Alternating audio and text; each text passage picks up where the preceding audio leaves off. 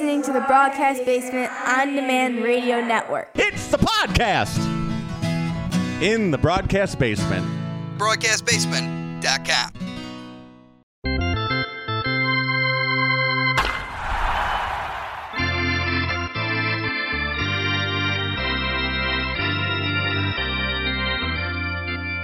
Hello and welcome to another episode of the FutureSox podcast. My name is Mike Rankin. I will be your host alongside senior writer James Fox.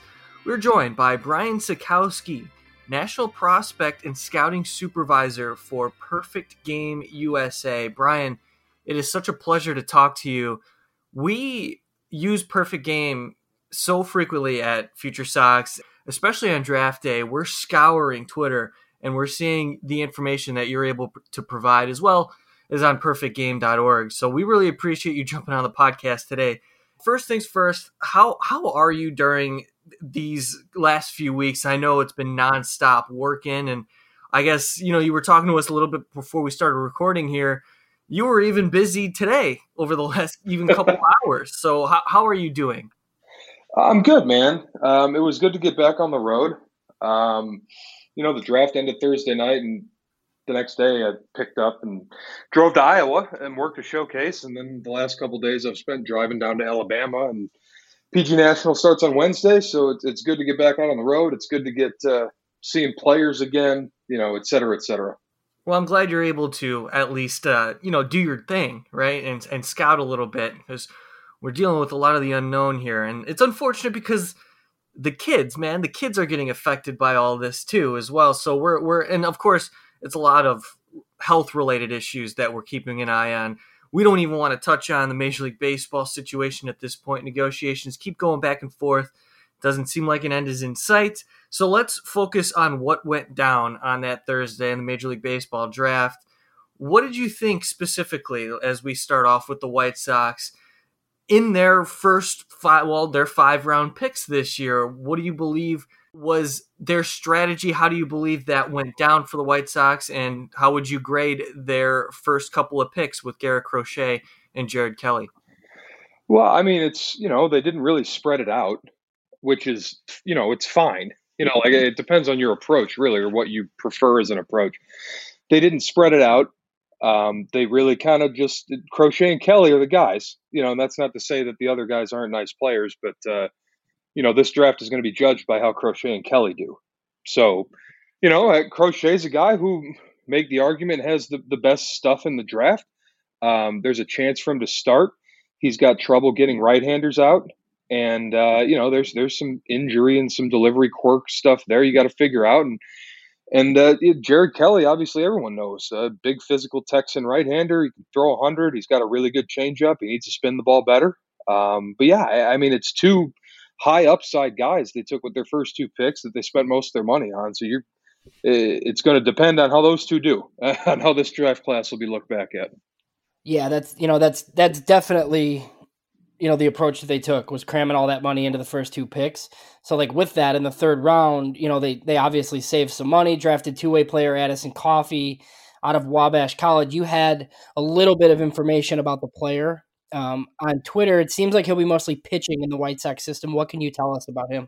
Yeah, I mean, that's what it is. He was a 2-way guy in high school. Went to San Jack, one of the better JUCOs in the country, and then transferred back to Wabash, back to Illinois, this past year for his 3rd year. It's a PO at this point, a pitcher only, as far as I understand. He's been a 2-way guy, like you said, but I think it's just looking at him as like a reliever moving forward. It's kind of an interesting thing with him. Like, scouts saw him throw this year, but not everyone saw him throw really well. And I think that was kind of the White Sox hidden gem, kind of, so to speak, in the JUCO market was, they were one of the only teams who saw him throwing in the mid-90s with a hard slider. So I think it's an upside play. To say the least, but I'm sure they save some money there too. Yeah, so like you kind of just alluded to there, I had heard that, he's a Muncie, Indiana kid. He's supposedly been working out at Mike Shirley's facility, like basically since he was a kid. So sure, like Shirley knew of him. He obviously went to Arizona State, was supposed to go to Louisville, but he took the money to go pro now. So then into the fifth round, they took Auburn lefty Bailey Horn. What can you tell us about him? Where do you think he would have landed maybe in a normal year, like with a full junior season? I mean, I think he's, he wasn't like highly regarded, but he's one of these guys that still seems like probably a top 10 round guy in a full season, right? Yeah, no doubt. I mean, he, as a redshirt junior who's got Tommy John on the record, like that's one of those guys that even though he can go back to school, it's probably just time to sign. But at the same time, it's not like it's not a prospect. It's like a good sized lefty. He can get the fastball in the mid 90s. He can miss bats with a slider. Like there's some things to like there, no question. As far as money saving guys goes, like I think that was one of the better ones in the draft. So yeah, I like that pick. Yeah, it's really interesting when you look at the White Sox strategy as a whole, Brian, because like you said, obviously the priority is across the first two rounds with those pitchers, making sure that they sign Kelly and Crochet. But I feel like that the White Sox did a great job in their scouting department to find three subsequent players who fit, right, in those bonus pool slots where they can afford to, give them a certain amount and also feel good about the talent that they brought in. And somebody we didn't mention was the fourth rounder, Cade Meckles, who just recently underwent Tommy John surgery. I mean, there was a little bit of upside, it seemed, prior to the injury. And, anytime you talk about a guy with Tommy John surgery in a draft class, it's kind of puzzling. But in this sense, it does fit the mold of what the White Sox were trying to do. So ultimately, how would you describe the White Sox way of going about their draft class, knowing that, okay, we were limited in the bonus pool across the last three rounds, but in terms of the talent that they gained, what would you say that they got? Well, like I said, man, kind of the first question, like this draft is the Crochet and Kelly draft. Almost nothing else matters. The guys they took after that, if Coffey or Meckles or Horn, if one of them pitches in the big leagues one day, you call it a win and say good scouting. But this draft is going to be determined, the success of it, by Crochet and Kelly. If Garrett Crochet becomes a nice reliever and we never hear from Jared Kelly again, then this wasn't a real good draft. But if Garrett Crochet and Jared Kelly turn into impact major leaguers, you're going to be talking about this draft as maybe one of their better ones of all time. Like that's kind of the swing between downside and upside to really tying your market to two players here. But with that being said, they got two top 25 talents on our board. So like, I'm not trying to take anything away from them. They got two dudes. It's just those dudes got to hit now. You're in a small draft. You don't have many picks. Those guys got to hit. And, I think there's a good chance they will. That's why they're ranked so high. Can you tell us a little bit more about what the White Sox have in Garrett Crochet, obviously 11th overall? We're really intrigued by, his size and, of course, that fastball. But what is it that the White Sox saw in him that they loved, and then also maybe some concerns that you may have related to Crochet's stuff? Yeah, I mean, it's the stuff and the size right away. He's 6'6", 220. He throws his left hand. His fastball hits 99, and the metrics on the pitch are really good, and the slider's outstanding. It's a 70-grade pitch sometimes. I think at the very least, he's a really talented back end of the bullpen lefty guy, like lefty closer, lefty setup guy. He needs to do a better job getting righties out. There are some concerns about sort of the quirkiness and the functionality of the delivery, but he's always thrown, a fair amount of strikes. And I think that having one start this year did impact him. He was nasty in that one start, but still, we had 3 innings of him in 2020. So I think that he's a guy who went in a good spot. I think that had he played all spring, we could have been talking about him even higher than 11th.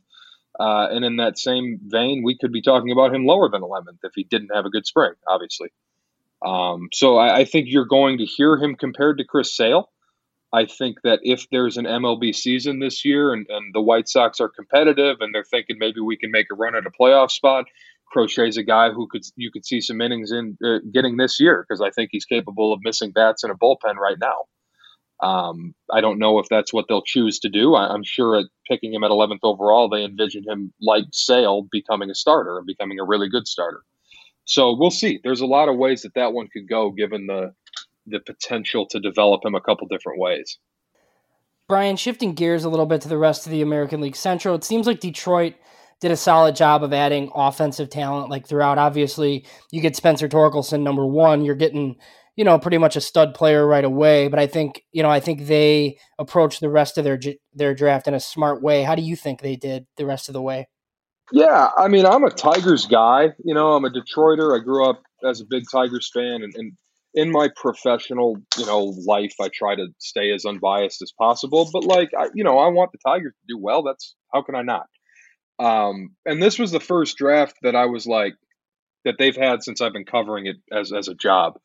That I was like, well, okay, I think you could see the difference in strategy right away on day two when Daniel Cabrera was intimated to me several times that he was going to be the pick at 38. I came close to saying so on Twitter. Like it was very much trending in that direction, and I would have been fine with Daniel Cabrera at pick 38. We had him valued right around there on the board.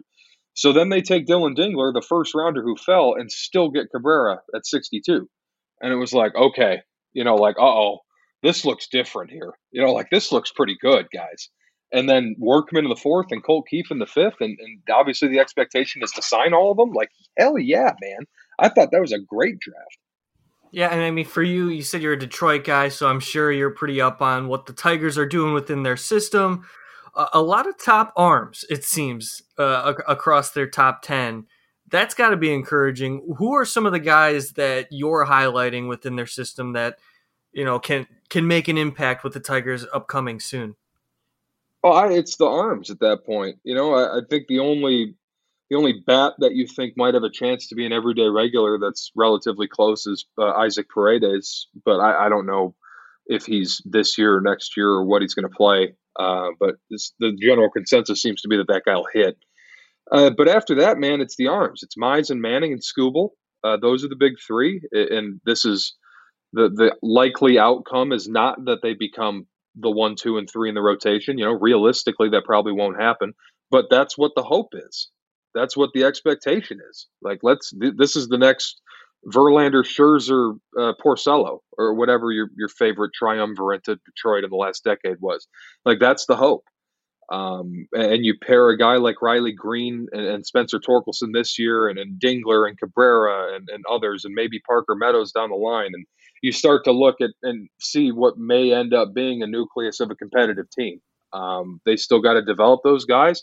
They still have to supplement those guys. They still have to do those things the right way. But for the first time in several years, it feels slightly optimistic in the Motor City on the baseball front.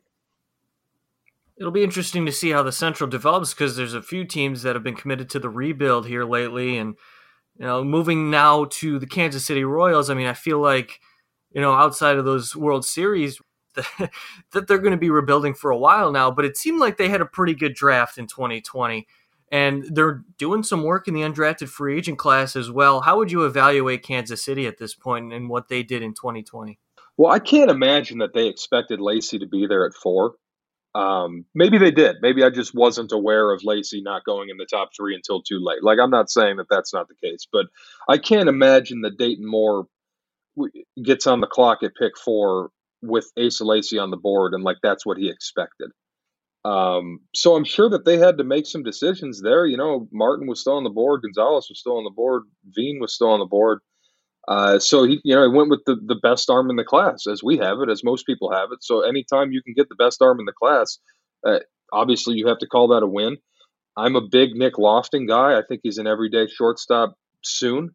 I think Gentry's a guy who might have been underrated a little bit. I think he's got some everyday regular upside. And then Chamberlain and Klein are both guys that I would expect to help them out of the bullpen in some ways. Chamberlain may remind people of Tim Collins a little bit. As far as Kansas City undersized lefty throwbacks. Klein is a big giant righty who throws hard but can't throw strikes and doesn't have any off-speed pitches yet, so we'll see with him. And then the prep kid was Ben Hernandez. That was the prep guy they took. Chicago area kid who was committed to UIC, solid-sized righty with a really good changeup, needs to spin the ball better. That's kind of what's going to determine his upside is how good he ends up spinning the baseball. But yeah, that's another one there that is an upside play, and I think they paired it nicely with the rest of the college up and down the board there. I think, similarly good draft as far as the AL Central goes. Do you have any observations just overall on the other two clubs, maybe briefly what the Indians and Twins did overall? Yeah, I thought the Indians did really, really well. I thought they had like a top 3 draft. It felt to me like they maximized value at every pick. I thought that they and the Tigers did a really good job of like getting guys later than they should have. I thought they had a really good draft. And the Twins, they had 4 picks. So, you get Sabato in a good spot. I thought Solari was a little bit ahead of where he needed to go, but if you're using that money to then sign Kalai Rosario, who's got big-time offensive upside, and Marco Rea, who I think is going to throw the hell out of the baseball eventually, it's fine with me, man. I thought they did well. You're limited there, like I said, with 4 picks, but I thought they spread it around pretty well. Something that caught us off guard too, Brian, at the top of the draft is Heston Kjerstad going number 2 overall, and that kind of threw us all for a loop. Was there any other surprises, in your opinion, that occurred across the first round or at any point in the draft that stood out to you? Yeah, I mean, we knew who Nick York was. Everybody knows who Nick York was. We'd heard some chatter that he was going to be offered a couple $1 million and turn it down before the draft. Everybody was kind of chattering about, he's doing the Brooks Lee thing, or he's doing the Matt McClain thing, or whatever. And then fast forward, he goes at 17th overall. So I was caught off guard, but was able to recover. The one that threw me, however, was the Rangers in the second with Evan Carter, East Tennessee high school kid. That's, I pride myself on knowing most players in the country. And that who? There's some who's in a regular draft, but usually not in the second round, and usually not high school kids. So that was if I had to do some digging on that, was kind of stuck in a weird place mid draft because I was like a goldfish, like opening my mouth and closing it without making a sound. I had nothing to say about the guy. So that was a surprise. And honestly, you guys taking Addison Coffey in the third was like, wouldn't have surprised me if you guys took someone from Wabash in the third, but I was surprised it was Coffey. So, yeah. Yeah, I mean, that was the Coffey pick was, we obviously didn't know who he was. It was pretty funny. Like Jim Callis actually had a scouting report of him on television, which is, one of the things that was kind of humorous there. I know you mentioned Nick York there. That probably makes a little bit more sense after seeing the rest of the Red Sox draft, though, right? I would think. I mean, everybody was puzzled immediately, and I think they probably think that he was just going to continue to hit, and it might not have looked as bad, like if there was a full season, right? But they added more prep talent with a couple of their other picks, I thought. Yeah, I mean, they got Blaze Jordan in the third round. Yeah, okay. So, that's right. It's York, I think, is probably going to save them some money there. I don't know how much. I don't think it's going to be as much as people might think it is. He was valued as a first rounder by several different teams. So, seemingly out of nowhere as that pick is, it wasn't like within kind of the industry. Jordan is the guy that they're going to have to pay. I don't know how much they're going to have to go over, but I'm sure they will. I really like Drohan. I think he's got really, really good stuff. He needs some more deception. He needs some better command. There's stuff there that flashes so much that make you think he might be a first rounder, and then he's not. So I'm interested in that one. And I mean, it was an interesting draft for Boston. I don't know if at the end of the day, I think they ended up kind of getting value fits. Like if you take York too early, like whatever, you got Blaze Jordan too late too. So yeah, I think they did fine. I want to circle back briefly about Jared Kelly. So, we had kind of here at FutureSox been all over the Jared Kelly interest for months.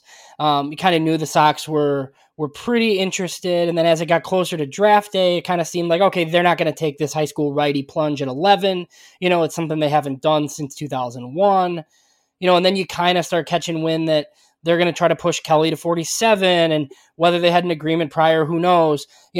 Some of the concerns about Kelly, you referenced, obviously, now body, now stuff. He has the plus change up instead of having a breaking ball. And one of the things that Mike Shirley said was, I think they think it's easier to teach him like a curveball or a slider than it would be to be the other way around and teach him a changeup. So do you have any thoughts on that in particular? Depends on what you believe with your own player dev. I mean, I've seen Jared Kelly throw a good slider. I'm not super worried. It's not like I said this on another podcast a couple weeks ago when someone was trying to, crucify Jared Kelly because he didn't have a plus slider. Like, it's not like the kid has never once thrown a slider above a 30. I've seen him rip off some solid ones. It's just he pitches at 98 and has a 70 changeup, so he doesn't really throw the slider all that often against high school players.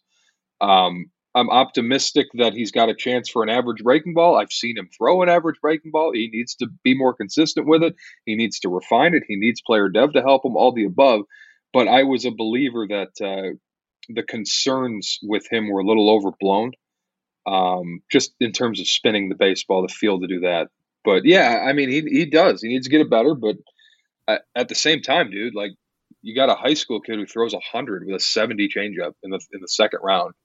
I think that's probably a pretty good pick.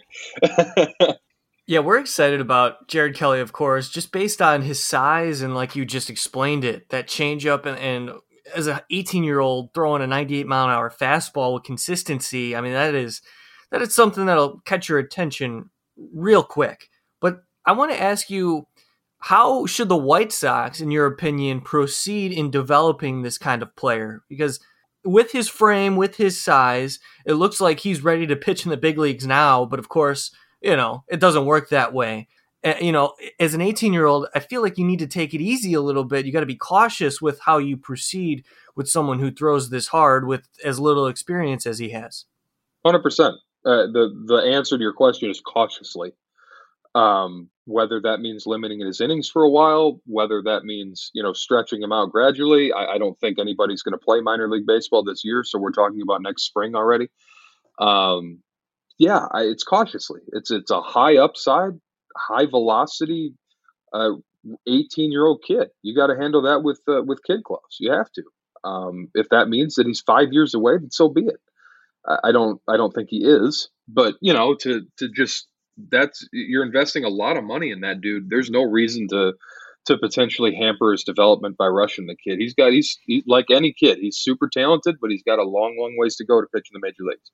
How about some of these prep arms that the White Sox took, over the last couple of years? Kelly now, and then last season, Andrew Dahlquist, Matthew Thompson, and on top of that, James Beard is another prep player, not a pitcher, but a position player.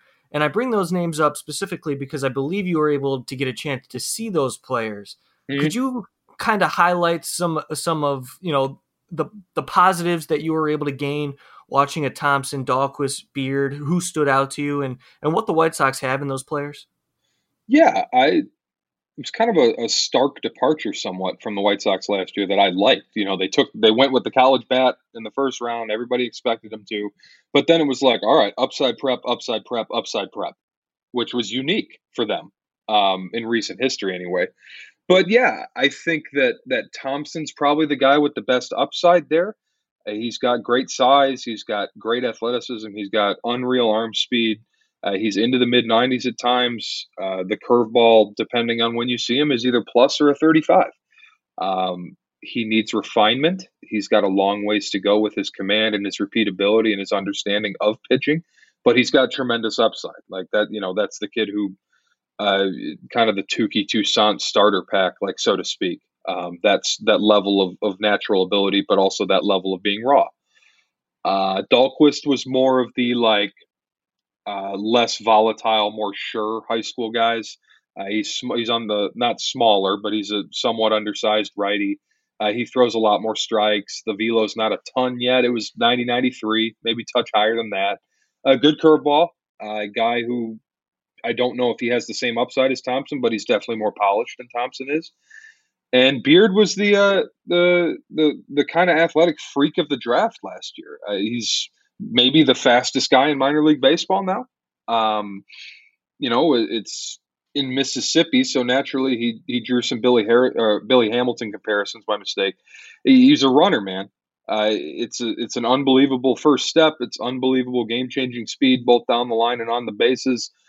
He's got an idea of hitting. He's not one of those Billy Hamilton type slap and run guys. He's got some strength to him. He can drive the ball a little bit. You're hoping it comes along more. He's a guy from rural Mississippi who is a high school kid. So that's a raw profile. He's got a long ways to go, but you're betting on the speed and the development of the strength with the bat. And I think everybody thinks he'll play center field. So that helps too. But yeah, it was 3 straight kind of upside preps last year, and was like, okay, yeah, all right, let's do this. Like I dug it. So the White Sox haven't done anything officially yet in the undrafted marketplace. I'm expecting some signings at some point from them. Has this undrafted process gone similarly kind of to how you expected coming in? Yeah, I mean, I'll hesitate to say no, because like essentially yes, but I think there's more guys kind of signing that I didn't expect to, and less guys signing that I did expect to.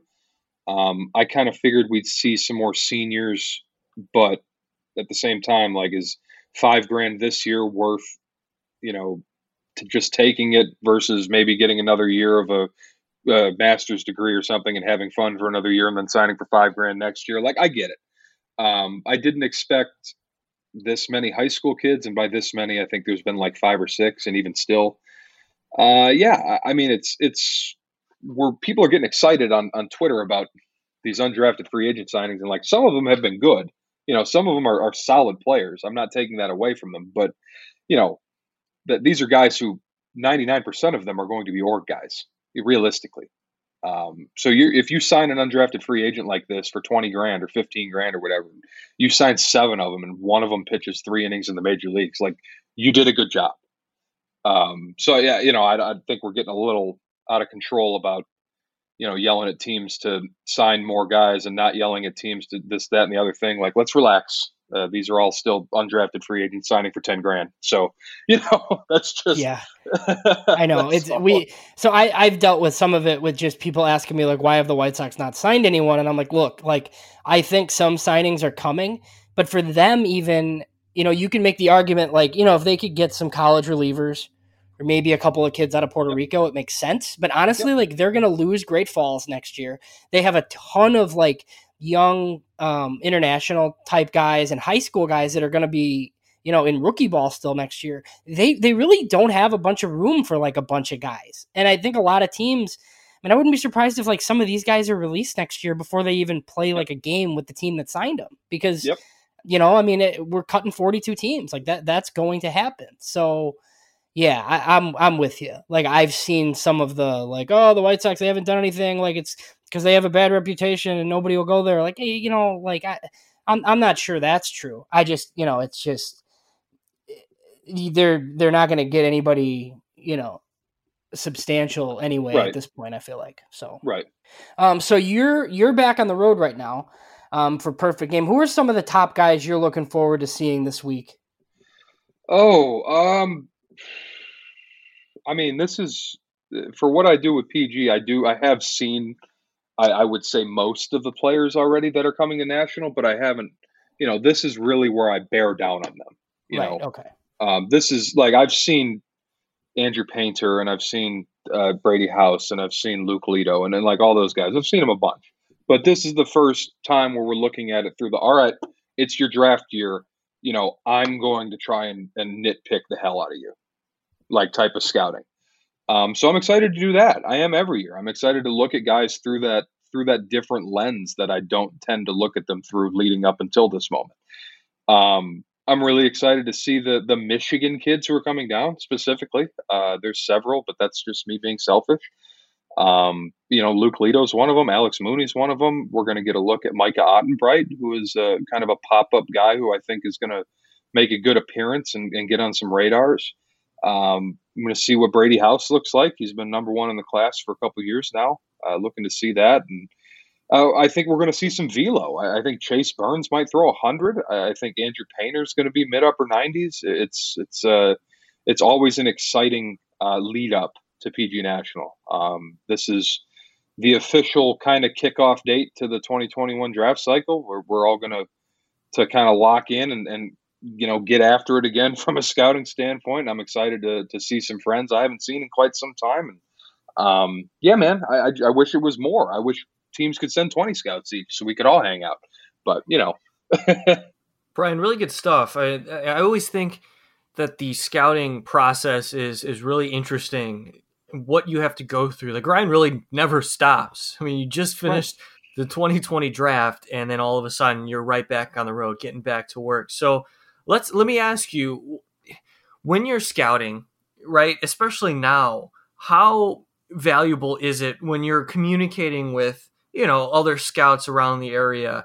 Like how frequently is it brought up about the value of, staying at home and using technology as the jump starter to evaluate a lot of these players? Because, I'm sure, especially in 2020, scouts were in person and saw enough of these players to get a general feel of what they were able to offer. But when it comes down to it, you're watching a ton of video, I assume. Is that the case? Yeah, it was this year for sure. I don't know if I don't think that that's going to be the expectation moving forward, God willing. But yeah, this spring was a lot of scouts got pulled off the road in mid-March, and it was synergy for 3 months. Writing video, finalizing reports. And you're right. Like, these guys had the entire summer circuit last year into the fall. A lot of the players, the high school kids that were taken, were seen. A lot of the college players that were taken were on Cape Cod or played for Team USA or were in the Northwoods League, or guys saw them this spring. Very few of the players that were taken last week weren't seen by anyone.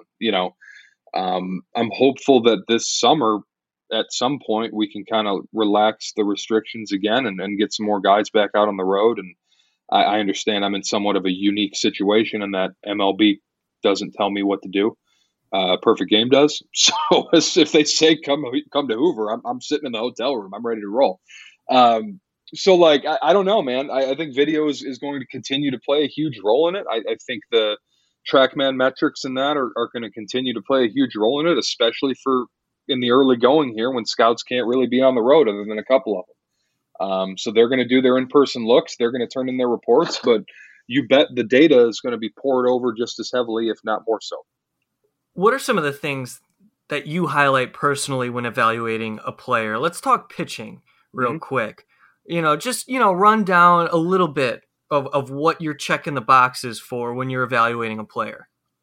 Well, my kind of cardinal rule to evaluating pitchers is if you can't miss bats with your fastball, I'm not going to be in. Waves and Carson Fulmer, by the way. Anyways, I just that's kind of my cardinal rule. I've seen guys pitch in the mid-90s in high school and get tattooed, and it's I don't care that you throw 96. 17-year-old kids are seeing it. But it's so much more beyond that. It's the body, it's the athleticism, it's the delivery. Does it all work? If not, why? And if so, can we fix it? The same thing with the arm action. You're looking for deception. The spin rate stuff is important, especially when you can access it and you have a rudimentary understanding of it like I do.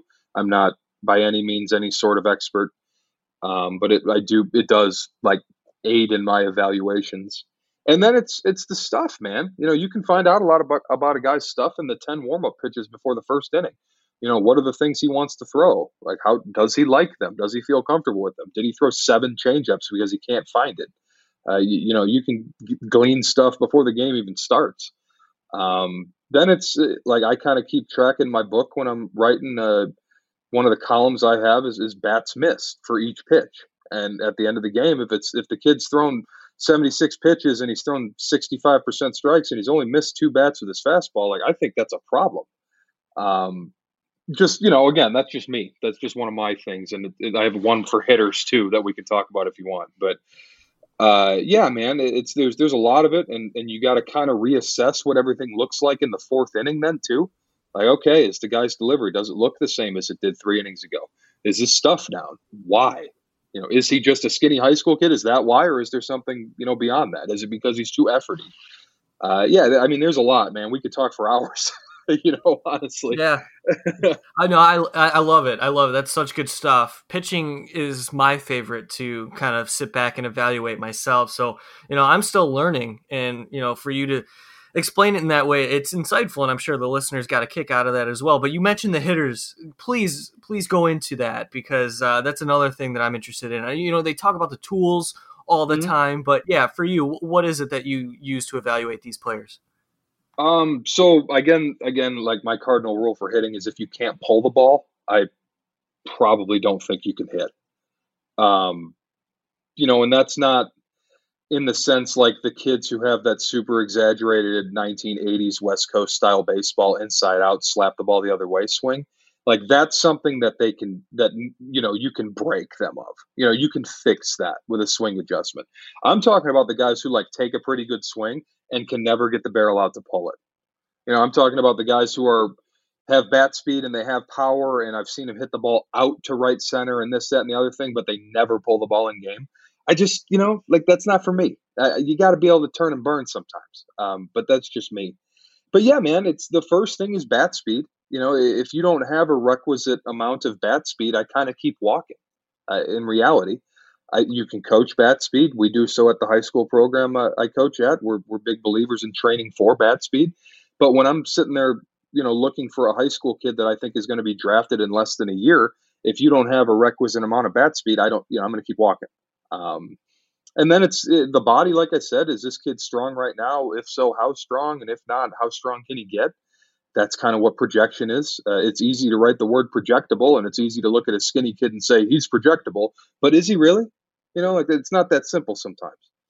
And then, it's kind of how do the hands work? The path, I'm not looking for overly flat paths. I want guys who match plane, and I want guys who get on plane early, and I want guys who keep accelerating through contact. And I don't want guys who spray ground balls. I want guys who drive the ball up gaps, and I think everybody does. And I want to see how far you can hit a ball, like in batting practice. Show me how far you can hit the ball like that. Even if it's one of your 6 rounds before the game, like, let me see you try and hit the ball as far as you can. And then that tells me, okay, well, that's his damage swing, and he didn't quite make it out to left. So maybe we don't have a lot of juice there. Again, this is one of those things that we could talk about for hours, I feel like. But yeah, it's there's got to be like a requisite amount of box checked for me to like sit down and bear down hardcore. Like I said, if you don't have a baseline of bat speed, and if you're a guy who hits a lot of ground balls, and if you're a guy who refuses to pull the ball, then there's dudes like that who hit in the major leagues, but not a lot of them. So for me, I need to find guys who can do damage and want to do damage and have the ability to do more damage in the future. Now, let me ask you this. So if you predominantly watch high school, college ranked players, right? Yep. Would that evaluation change, say, if you're evaluating professional players, like somebody in the minors or potentially an indie ball? Like, you're trying to project these guys to get to the major leagues, and if they're a legitimate everyday major league player, does that philosophy change? Yeah, I mean, it's the older you get, the more the now the tools have to be. For me to evaluate a 17-year-old high school kid, I'm not looking at him necessarily through the same projection lens as I would a 21-year-old physically mature college kid. You want to project on everyone. You have to. That's the job. But if a 17-year-old high school kid doesn't have a ton of juice yet, but the swing works and he's got some actual physical projection to him, then it's like, okay, well, I don't care that you don't hit the ball real far yet. We can, I think we can work on that. But if the kid's 21 and he's 6'2", 200 pounds, and he's got a strong look to him, and he's got that bat speed, and he's still not hitting the ball real far, then I'm more concerned. The kind of the older you get, like I said, the more the present the tools have to be. You can't double and triple project on a college kid like you can with a high school kid. That's just the reality of it. Brian, we're not going to get into the major league talks at all, but obviously it's going to be a pretty shortened season.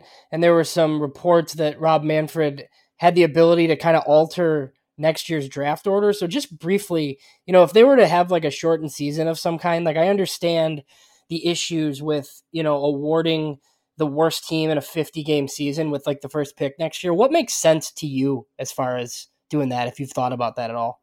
I haven't given it a lot of thought because, I mean, quite honestly, it doesn't change how I do my job at all. Like there's still going to be the same damn players, just whoever picks first. Um, but yeah, man, I mean, I don't like tanking, so like I don't like rewarding teams who consciously chose to lose. Um, I like it, but it's hard to like prove that, it's hard to say with certainty like this team could have done this, but they didn't because they wanted to lose or whatever. And we all know tanking when we see it, but you can't really define it. So I don't know, man. Like it's tough. Like, do you do a lottery? Is that the answer? I've never really been a fan of the NBA or NHL lotteries. I don't know the best way to do it. I don't know the fairest way to do it. It feels to me like if you wanted to do something real special, like take all the teams who don't make the playoffs and make them play in a single elimination round robin for the number one overall pick. Like, let's do that. Okay, now you have to win. You know, but I think that's probably a pipe dream. Yeah, Brian, this was great. Really awesome stuff, and appreciate you taking the time. I know you're really busy. Get some rest. I'm sure that you got a full slate upcoming on your schedule here, so we really appreciate the time. Yeah, man. Thanks for having me, guys. Anytime. That is Brian Sakowski from Perfect Game USA. You can follow him on Twitter at @B_Sakowski_PG. Really good stuff when you go to perfectgame.org. Check them out. I mean, like I said, we use their outlet, their information, and Brian's source of information for a lot of what we do here at FutureSox. So if you're interested in the scouting scene as well as prospects, check them out and check out Brian's work. For James Fox and Brian Sakowski, my name's Mike Rankin. Thanks so much for tuning in to this episode of the FutureSox podcast. You can check us out on anchor.fm for our full library. Also subscribe to us on Spotify or iTunes as well as Google Play. Thanks again for tuning in. We will talk to you all next time.